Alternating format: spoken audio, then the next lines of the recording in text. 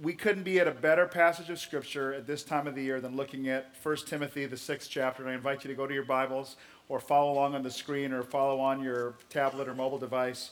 1 Timothy chapter 6, verse 16 or 17 through 19, and then also Luke chapter 12 is where we're going next. But let's read these verses together. They speak to us as if they were written for us right now. Command those who are rich in this present world not to be arrogant, nor to put their hope in wealth, which is so uncertain, but to put their hope in God, who richly provides us everything for our enjoyment. Command them to do good, to be rich in good deeds, and to be generous and willing to share. In this way, what way? Well, by doing good deeds, by being generous, by being willing to share, they will lay up treasure for themselves as a firm foundation for the coming age, so that they may take hold of life that is truly life. That last verse is so powerful, and I want to read that again. It's what we're going to look at today. In this way, by doing good and being generous and willing to share, they will lay up treasure for themselves as a firm foundation for the coming age, and so that they may take hold of the life right now that's really life. Let me pray. Holy Spirit, this is going to be a good one today. It's hard for us to grasp, but I pray that you would let us open up our hearts. It's what you're after, and I pray that we would open our hearts to you and we hold nothing back, and that you would do what needs to be done in us. In Jesus' name, amen. A little love goes a long way. I was on my way to North Carolina, Charlotte, last Sunday, and I was on my way to speak there. And on Saturday night, I stopped at Indianapolis Airport and was getting my shoes shined while I waited for my flight. The man's name was Yaba, and he was from Liberia, and he was shining my shoes like I had the most important shoes in all of the United States of America. This guy had been doing this for 8 years. As I talked to him and heard his story, he told me that he had worked so hard to get here. He had saved up for so long to get him and his family to come, and what an incredible opportunity he had. And he told me with great joy of the opportunity of America and the opportunity now that he was promoted. He was the manager now of all of the shoe shine businesses inside the Indianapolis airport. And he was working so hard, getting such a vigorous workout as if it was his first day on the job. Something in me just resonated with that work ethic. And I thought to myself, the only difference between this guy and me is he was born in a different part of the world. And I got to talking to him about his family and about his children. And I asked him what his plans were for the weekend. And he said, well, I don't have very many plans other than work. I have to work almost every day. And then he asked me, what are you doing for the weekend? And I said, well, I'm a pastor. I'm going to North Carolina to preach at this church. I said, where do you go to church? He said, well, I don't often get to go. I'm working most of the time. And I said, well, good news. Church has come to you today because I'm here. And I'm just going to tell you a couple of things that I'm going to tell those people in North Carolina. See all these decorations around here? People have forgotten what this is all about. Let me tell you what Christ really means. And I spent the next 3 minutes just sharing with him what Christ means and what it meant for his life. By the time I was finished, I could hear that little familiar whisper in my head that I've heard so many times before, and it was, give him everything. I had just been to the ATM moments before to get out the cash that I would need for my trip, and I heard the whisper of God say, as he always does to me often, give him everything. So I thanked him for the great job that he did, and I said, you know what, you can come to church all the time. Go on your phone, and here's an app, and you can listen to Pastor Jeffrey Johnson at Eastern Star Church every single Sunday. And I played it a little bit for him. I said, you need to listen to this guy. He's one of the greatest preachers of our time right here in this city. Listen to him. And by the way, thank you so much, and here's a gift. Keep it all. And I just blessed him and told him I'd pray for him, and I left. And I walked away thinking about the disparity between my life and his. And again, what an awesome human being I had just met. And the only difference is because I was raised in a different part of the world than him. I was sitting at my gate for about 20 minutes, and here comes Yaba from Liberia. And he had gone to the different gates to find out the flight to Charlotte. And he came to say, I wanted to say thank you to you. And he came to thank me for the few words that I'd shared and how already it had begun to change his heart. And he said so gratefully, thank you for your time and thank you for talking to me. And it's made a difference. Whew. You know what I felt like at that moment? You just feel like, I did nothing, and yet you feel totally rich, and you feel totally blessed, and you feel like I'm right in the spot where I'm supposed to be. I'm so blessed. I got on that flight a few minutes later, and I'm walking through the first class cabin on my way to my economy class seat. They're kind of hurting us there. And I'm thinking to myself, I wonder what you have to do in life to be able to sit up here. And I want to, because this is obviously a first class body, not an economy seat. Your laughter wounds me deeply. So I wanted to go, what in the world do I have to do? And I started thinking covetously of all these people that get to be in business class with the little drinks, and I'm headed back to the back. And you know, it's amazing how the heart can go in 1 minute from I am so blessed and I have it all and I'm rich, and the next minute I'm like, I don't have enough. And see, you all know what I'm talking about. That's why Paul is writing to Timothy, and he says, tell these rich people, I know you don't always feel rich, but I do know there are times you feel very blessed, and you feel like you have, more than enough, and God has blessed you. And there are other times, depending on what neighborhood you're driving through, and what kind of cars in front of you at the moment, and what you see in the mall, those are the moments when you just swing to the other side. And the heart of man is very deceptive. Who can know it? There's something very strange about the heart, how we can pivot from feeling like we're totally blessed and the next minute we don't have enough. And so Paul's writing to Timothy these verses saying, tell the people who are rich, whether they feel like it or not from any given moment, help them to see that they are, and tell them that they ought to be good and they ought to do good and be generous and be rich and be willing to share. Because if they do this, not only will they lay up treasure for themselves in the life to come, but they're going to take hold of the life that's really worth living right now. Now, this isn't some little verse that we just hung, this one little random verse, in case you're wondering, did they find this one random verse in the Bible to hinge this all on? Oh, no. Actually, Paul was just summarizing the broad strokes of Jesus' teaching on this subject. In fact, over and over and over again, Jesus would come back to the idea that what you do with this time and this opportunity that you've been given is going to make a difference in the life to come. That right now you have been given a finite amount of time to take advantage of the opportunity that you've been given to do something for eternity.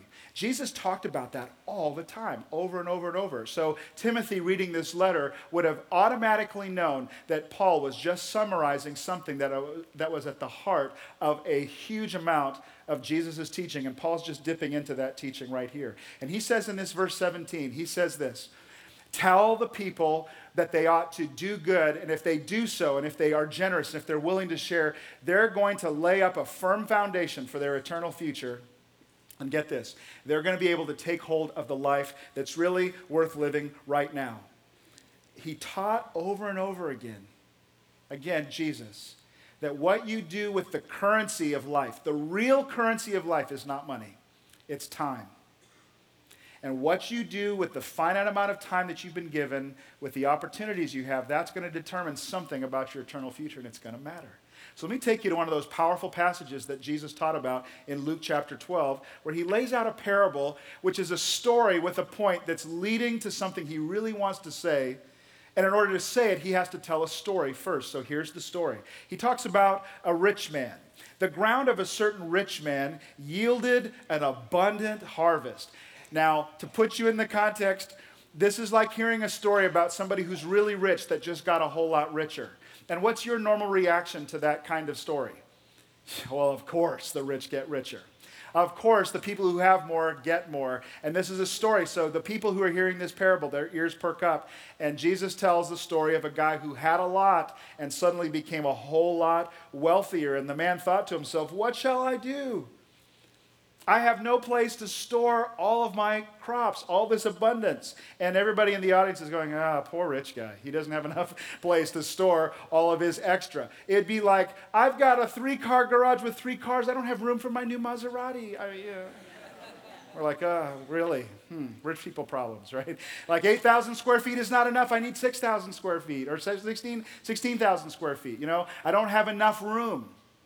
So Jesus presses the issue, and he helps us to see into the thinking of our culture, and he says this, the man thought to himself, I've got this problem. I've got more than enough. Here's what I'll do. I'll tear down my barns, and I will build bigger ones, and there I will store all of my extra, my surplus grain. Now, that's a great solution to a problem. In fact, if the story stopped there, we would think Jesus is making a point about saving and about preparing for risk and having more than enough than you need. I mean, not enough room to store it all. I need more storage. And he pushes, Jesus does, into the end game of what the culture thinks the goal is. Jesus pushes into the goal of what we think life is about. And so for many people, this is what we think success would be. I have finally been able to accumulate enough. Listen, I have stored enough wealth that I don't have to worry anymore.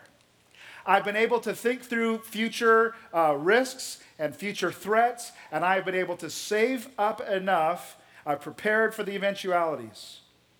I've stored up to myself so I don't have to worry. Look what he says. Verse 19, I will say to myself, you have now plenty of grain laid up for many years. See, now you can relax. You have prepared for every possible economic downturn. So now you can relax, and you can take it easy, and you can drink and be merry. So the audience is listening to Jesus because you've just described the most successful person I could think of. And look at this, verse 20. But God said to him, you fool. What? You just described the wisest person, and God says, you fool. God doesn't say you fool because he's rich. He calls him a fool because the guy is trading on the wrong currency. You fool. I mean, this very night, you're done. This very night, your life is over. Your time is up. What? Time can't be up. I've just saved up enough for all of the years ahead. And God's saying, you fool, you can't control the numbers of years that you had. And by the way, you thought that everything I put into your hands was for you. You see, the real currency I gave you was time, and you wasted that time. You have a finite amount of time to do something with all that I gave you, and all you did was store it and hoard it and bury it. And now your time is gone. And what have you done with what I've given you? And God says to him, you fool. Boy, that's a different way of thinking for us. But we know it's true. You can't control the amount of time that you have. In fact, you can't control a whole lot of what you have. Everything that you have ultimately is a gift of God. But God. But not for God that we are breathing air right now in our lungs. You don't earn your lungs. I mean, God gave them to you. You don't earn the air that you breathe, the sun that shines on your head. You don't earn your brain and the intellect that you have. And some of you might say, well, don't minimize my contribution. I've worked hard. I've got a work ethic. Yeah, but you didn't choose what country that you were born in. And you didn't choose the opportunity to be born in a free country where you could pretty much determine what you want to do with your life. And you don't have anybody saying you can't do this. You could pursue your dream. You can't control the educational opportunities that you were given and the family you came from. And pretty much everything that you have, God has given you. And we don't like to hear that, but God has given you anything. And here's what God is trying to say. I am such a generous God. It's who I am. For God so loved the world that he gave. That even while we were still sinners, he gave his son and he died for us. Everything about God is about giving. And you know why? Because God is love. He has loved us with an everlasting love. There is no love that's greater than the love of God. It is without limit. In fact, it is infinite, the amount of love that he has for you and me. And the God who is infinite in his love is infinite in his giving. In fact, listen, there is no love without giving. You can give without love, but you cannot love without giving. You understand what I'm saying? Don't tell me that you love somebody that you never give to. You have to give in order to truly love. And so God, who has loved us more than anything else, has given everything to us. And people forget that. And they live their whole lives pursuing a different system. And God wants to say, hey, you fool, you've not realized that I gave you a certain window of time, and the opportunity that you have, I expect you to do something with that. And so that's why he says to this guy, I gave you everything, and at the end of it all, your heart wasn't even close to being like mine. I gave you everything, but, now I've got to start over. Now it's just a total loss. Your time ran out.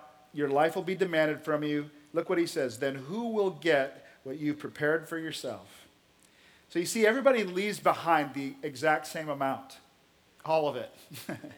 Everybody leaves it all. Everybody leaves everything. The same for everybody. That's why you don't get credit for what you leave behind. You only get credit for what you give while you're living. Because if you don't give it before you die, it's a total loss. And the kids you left it to will have no more of a clue how to be a giver because all they looked at was you. You see, your kids watch you store things up for yourselves, God's saying, look, if you just live for you, I'm going to have to start over again with them, and it's going to be a total loss. See, think like God. It shouldn't have to be as hard for our children.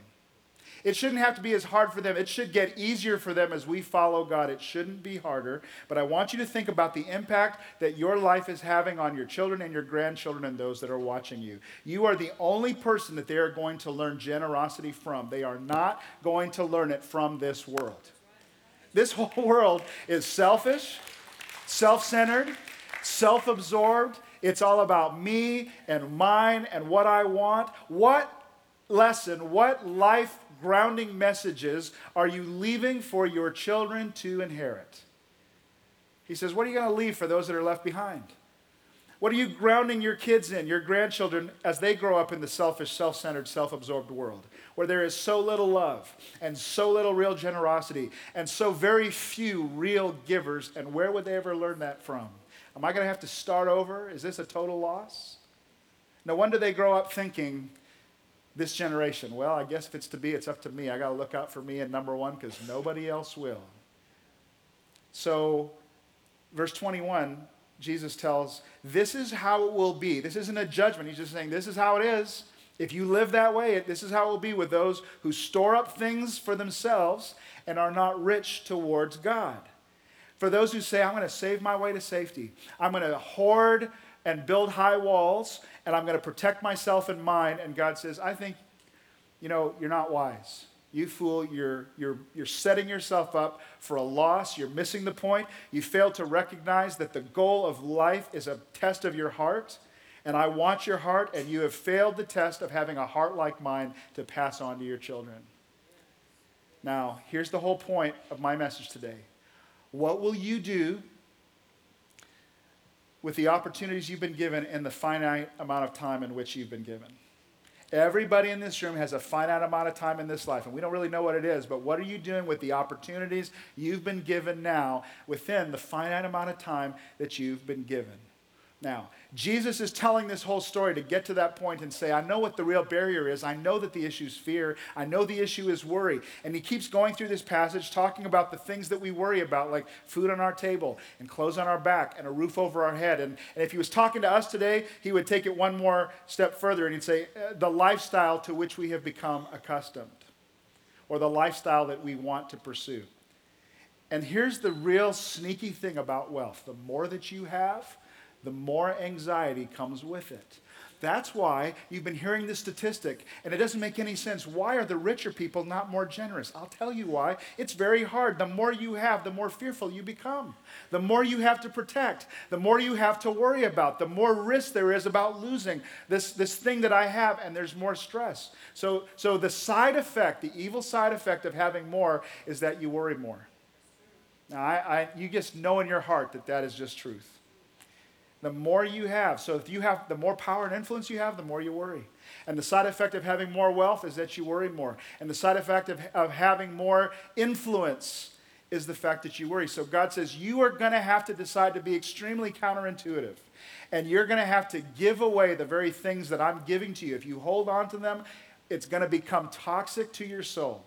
And over time, you're going to have a white-knuckled grip on life that is not really living at all. He's saying, Timothy, tell those folks that there is a way that they can take hold of the life that's truly living. It's not about living in fear. How many in this room live worried about tomorrow? The very things that Jesus talked about. What you'll eat, what you'll wear, what's going to happen tomorrow. Will we still have a roof over our heads? Will I still have the lifestyle to which I'm accustomed? Look at this, verse 28. This is your God speaking to you today. Verse 28, O you of little faith. O you of little faith. Do not set your heart on what you will eat or drink. Do not worry about it. Verse 30, for the pagan world, okay, listen, pagan, the godless world, the people who have no God, who don't have a heavenly Father in their life looking out for them, the ones that just think that it's just me and I'm on my own, the pagan world are chasing after that kind of security.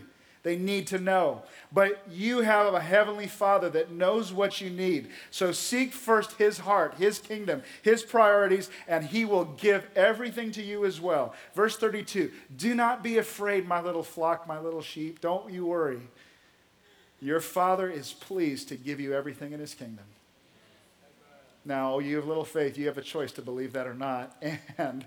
And he says, it's my desire to give you the kingdom, and the Holy Spirit is the down payment of the future inheritance. And what he means by that is he gave the life of his only son. And he purchased your freedom and your forgiveness and your access to him with the blood of his son. He's not asking you to give your son. He's only asking you to let go of the things that you think your identity and security come from and trust him instead. So he pushes his audiences just a little, like he's going to push yours when I read you this next verse. He says, and this is so hard for us to hear, verse 33, he says, sell your possessions and give to the poor. And I think what happens, we read that verse and we discount it because we take it all the way to the extreme, like give everything? Like I can't possibly do that. How could I possibly? And we just turn it off. But listen, think about what he's really saying. And think about how much easier it is for you and I to obey that verse today than his original audience. Sell your possessions and give to the poor. It's way easier for us today to do this. We got eBay, we got Craigslist. We got all kinds of tools to help us divest ourselves of all that stuff that's piling up, all of that stuff that's accumulating, all of the stuff in our houses, the china that sits there that nobody ever eats off of, that one day the kids are going to fight about who gets to keep it and dust it. You know, that's all that stuff, that the collections and the things that we have and the stuff we don't use and the infomercial stuff we bought and all the stuff that's accumulated up. He's saying, why don't you sell that stuff? What's this hoarding mentality? You guys don't throw stuff away. Basements and storage units and the pods and all that we have to have. Why? Because we don't want to, I might need that someday. It's a mentality. And so he's speaking to the mentality. He's talking about the heart.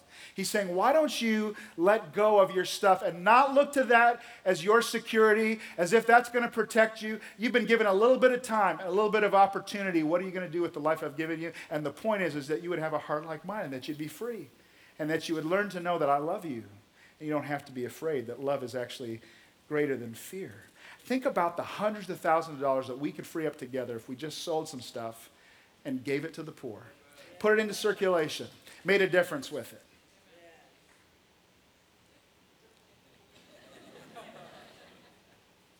Sell what you have and give to the poor. Look what he says. When you do this, you're providing purses for yourself.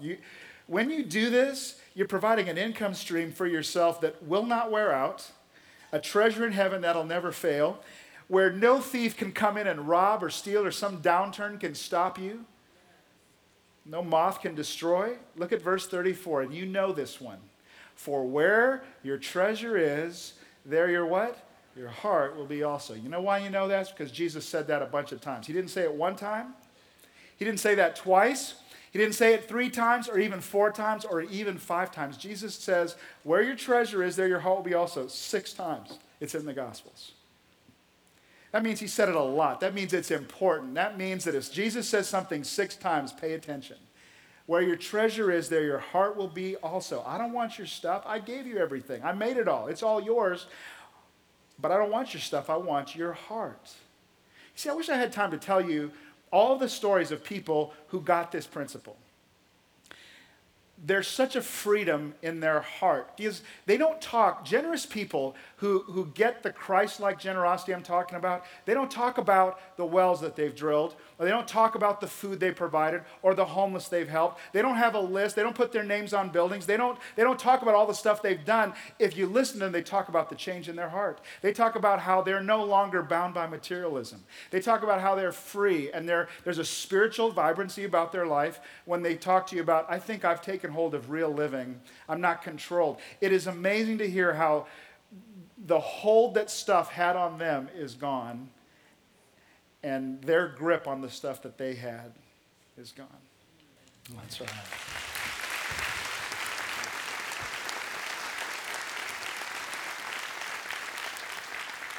I love you, Kevin. And it's amazing to watch what God's done in your life these last few years. And I'm so proud of you. You see, God really wants your heart. And the number one contender for your heart is not the devil. Well, it is, but I mean, the number one contender for your heart are the things that you think will give you identity and security.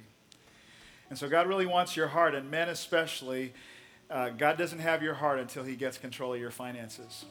And so for people like Kevin, who say that they get it, they've discovered this principle that it's really about the love of God, that when you take the risk to trust him in an area of your insecurity, and God comes back and shows you that you can't outgive him, there is a sense that God knows everything about me, right down to the detail. He knows. Don't think that Kevin didn't know that God loved him at that moment, and it's love that's greater than fear.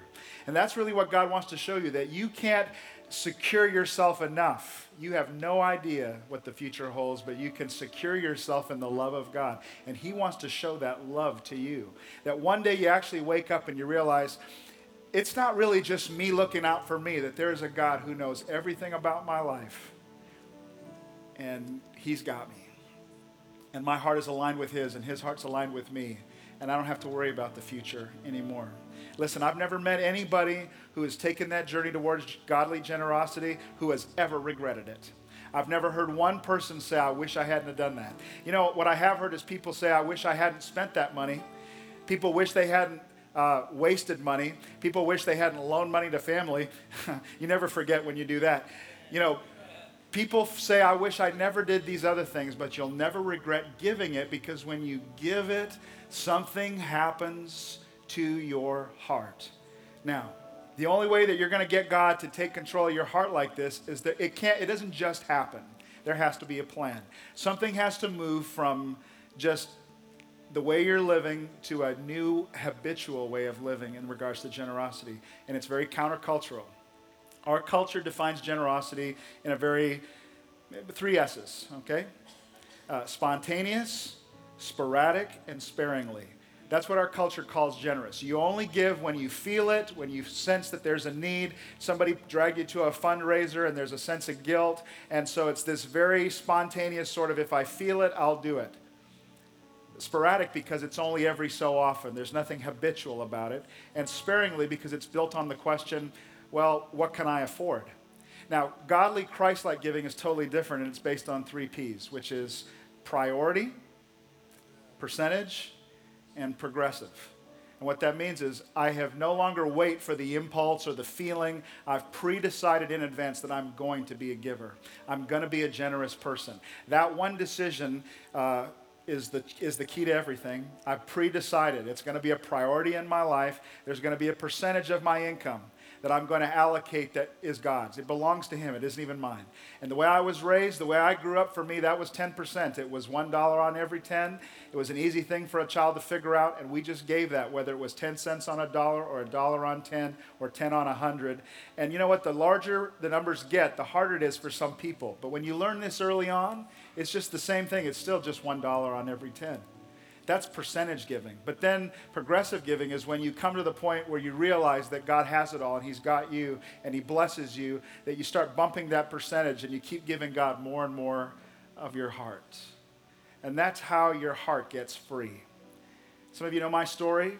And years ago, as we were raised up, you know, both Loree and I raised in homes where we gave the first 10% of our income, and we did that for years. But several years ago, we decided to take that step into increasing generosity where God would get more and more of our own hearts.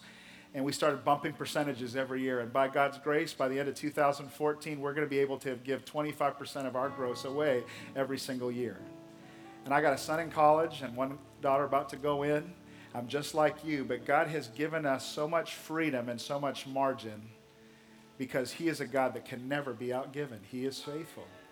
And see, this is not something I want from you. This is something I want for you. This is how you take hold of the life that's really life, that you are able to live in such a way I can respond to the impulse of what God says. And see, really, that's the question. The culture says, give out of what you can afford. God says, give what I tell you to give. And so my question for you is, if you really want to move to a generosity heart, don't think, the question isn't what can I afford? The question is, God, what do you want to give through me? And that's the question I encourage you to start praying. God, what do you want to give through me? And when you sincerely pray that prayer, something's going to happen. God will give you direction, and it's going to be beyond what you think you can do, because God's going to cause you to trust him. And it's going to be a little bit more than what you think, but in doing so, you're going to take that little risk of faith and find out in the end that God loves me, and he cares about me, and he knows everything about me.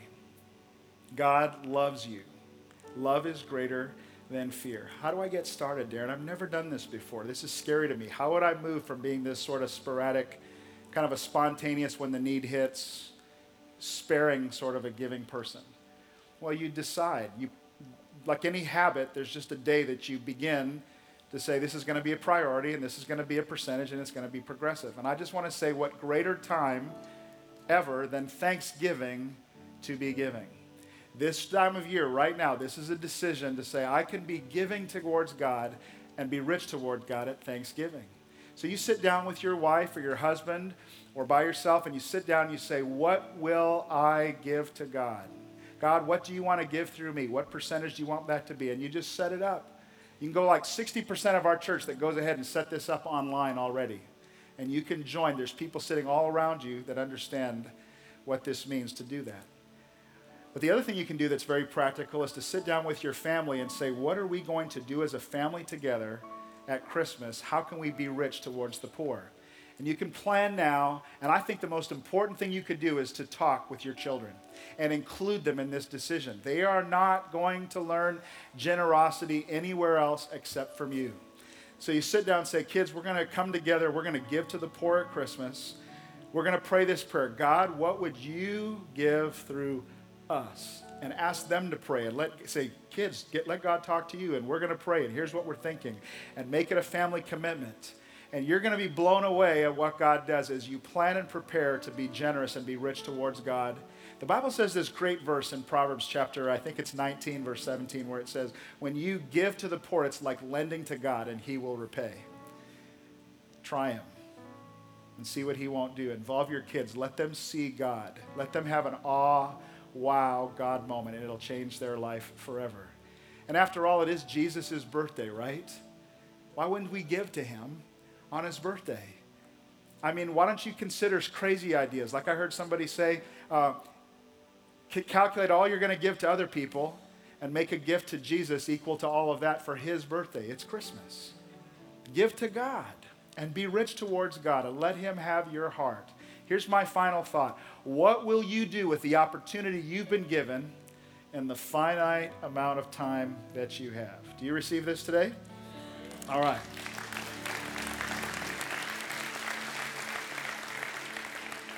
The best thing you can ever give to God is you. And for some of you, you're sitting here today and you feel far from God and you feel like you've let him down and your sins have piled up against you. And maybe you came here today and you know that if it was tonight, that the time was called and like tonight, and this was the end of my life, I would not be ready to meet Christ. I would not be ready to meet my Father in heaven. If that's you, the thing that you just need to do is give him your life. Just stop pushing him back and simply say, Jesus Christ, I'm going to stop holding you at a distance. I'm going to stop pretending that I'm God, you're God, and I'm not. I invite you to come into my life and take control of me. I'm sorry for my sin. I'm sorry for holding you off. And I want you to forgive me. And from this day forward, I want to let you call the shots. And I want to come back to you today. If somebody dragged you here today, you came just because you felt like you had to get back to church. You felt like you needed to just get right with God. Today is your day. God brought you here to hear me say this to you. You can give your life to Christ today. It's the greatest gift you could ever give God at Christmas, at Thanksgiving. Why don't you bow your heads and say this prayer with me? Jesus Christ, I come to you humbly. I'm sorry for my sin, and I need to be right with you. I can't make myself right with you. I've screwed it up too much. I can't keep my own standards, let alone yours. So I'm going to need your mercy and grace. Will you forgive me today? And from this day forward, I just give you my life. You get the right to call the shots. I'm yours. I say yes to you. If that's you in your heart, say right now, Jesus Christ, that's my prayer. I'm giving myself to you, just like he's praying. That's my prayer. Yes, God, that's me. Now, Holy Spirit, I pray you'd grab the heart of that person. Let them know that you're real. Let the witness of your Spirit fill them with love. And may they realize that they've been forgiven long before they ever walked in here, that you love them with an everlasting love. And today is their day that they gave their life to you. Now, Jesus, I pray for every other person that's here, following you for a long time, and there's been an obstacle of fear.